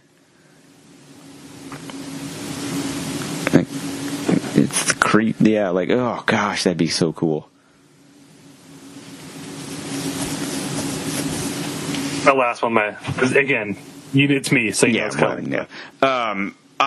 For my last one, it's they absolutely totally missed the window on it. It would make no sense to do it now, but at the time, it would have been awesome. If you go back to your Wayback Machine to 2014, even 2015, if you had to wait. Imagine, if you will, the house constructed. You could even feature, because I'm sure it was 2014, so I don't think he was doing a lot with them at the time. You probably could have got him for a month or so. You wouldn't know it at the time, but at that time he would have been a future U.S. politician, because you could actually probably get the guy that played the actor. Build the house to look like the morgue from See No Evil 2. Ooh. The good See No Evil. We're here. Where, the isolation feature, or feeling where you're trapped inside of the locked in morgue. You start out and you're in the room where there's, a birthday cake and all that stuff, and you kind of make your way out, but oh man, old Jacob Goodnight is out there, and he's coming to get you. The claustrophobic feel, I think, would be really cool. It's one of those that, they could get the rights for a ham sandwich and $5. Like, no one is. I think it's a Lionsgate movie. Like, they're not going to charge a ton for the licensing for See No Evil. Like, who cares? Especially now, like, the franchise is dead. So, I mean, you could pick up the rights, like the theme park rights, for pennies on the dollar. But it's one of those where it's like, it's just unique enough that you wouldn't have to do like Halloween 2 inside the hospital. Like, it would be that kind of feeling, but it would be a different character, and it wouldn't just be another Halloween feature. It would be, a different property, but kind of the same thing, and then you could swap it out for Halloween 2 later. See, look, I'm saving them money is basically what I'm doing. But I feel like See No Evil 2 was underrated, and as we like to say, better than it had any right to be. But you could make a really cool attraction out of it.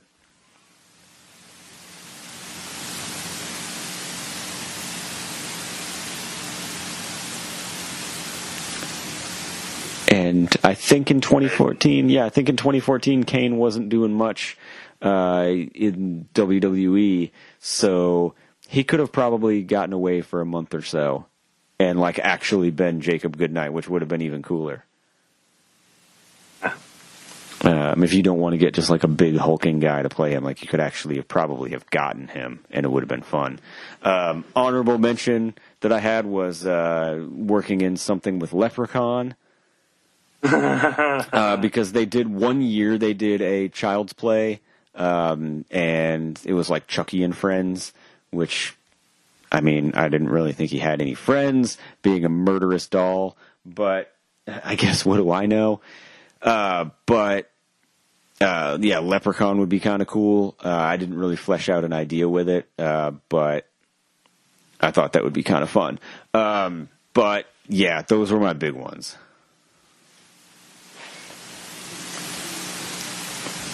That's awesome. Yeah, I think, we crushed it with this one. I mean, I'm not trying to pat ourselves on the back, but we did a pretty darn good job. That's part of the fun is every year there's new houses, and there's always a mix of stuff that's based on IPs and stuff that they come up with on their own. One of the coolest parts in past years was they had, as a walkthrough zone, but it was one of the challenges on the show Face Off.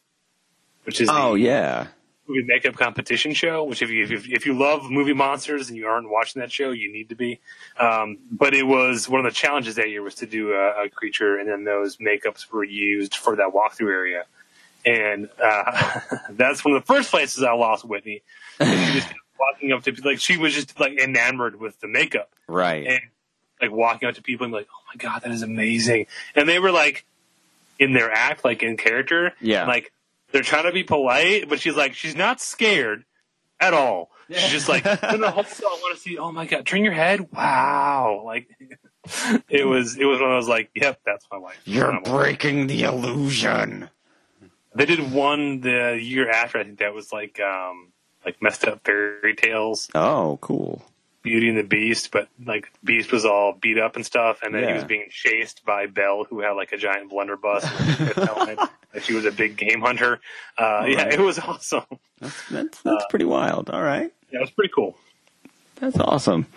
Gosh, no, like there's like, and that's the great part about theme parks and, you know, attractions like that is they are literally limit, like the technology and the effects stuff and all that stuff. It's literally only limited by your imagination. And I love that. Being said, I definitely think there'll be an It house in the next couple. Oh yeah. If they can get enough people to sit through the 2-hour and 45-minute runtime, I'm not letting that go. Just kidding. You know, it'll make a ton of money, and that will be the next. And they might even do something like, if they wanted it to be a little bit bigger, they might do like Castle Rock and. Or like, you know, the world of Stephen King, and be able to incorporate a bunch of stuff, because at some point you're going to see at Halloween Horror Nights, you're going to see the Maximum Overdrive Green Goblin truck. Mark my words. You're going to get that truck. It's going to happen. And when you get to the front of the park and you use the ATM, it's going to call you an asshole. Because that's what happens in Maximum Overdrive.